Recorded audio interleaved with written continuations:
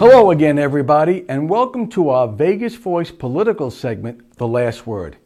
As publisher and the guy in charge, I make it a point to welcome input from readers regarding our publication and now new videos.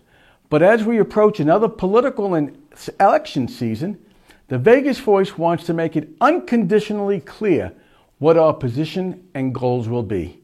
First of all, I completely understand why some readers have no interest and could care less about the upcoming election.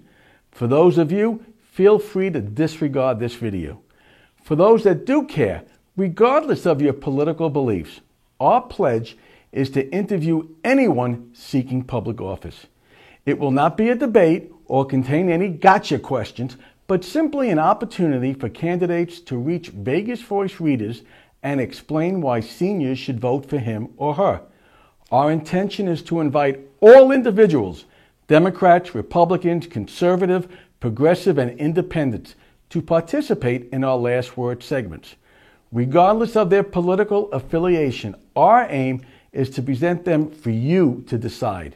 With this goal in mind, for those readers that are engaged and are involved in the various political organizations or Sun City community political clubs, feel free to contact me to set up a date and time to have your candidates interviewed.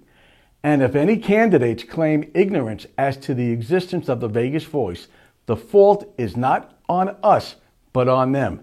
Seriously, if such a candidate or their campaign people or supporters are not aware of our publication and senior advocacy efforts, how well do you really think they know or care about our issues?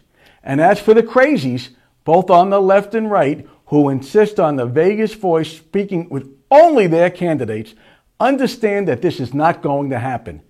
And if their guy or gal declines to be interviewed, it does not mean that such refusal prohibits the Vegas Voice from interviewing their opponent. Last but not least, if we receive any cancel my subscription demands from the crazies for our free publication, note that there will be a $25 cancellation fee, which fee will go as a campaign contribution to their preferred candidate's opponent. How's that for crazy? I'm Dan Roberts, and thank you for watching The Last Word.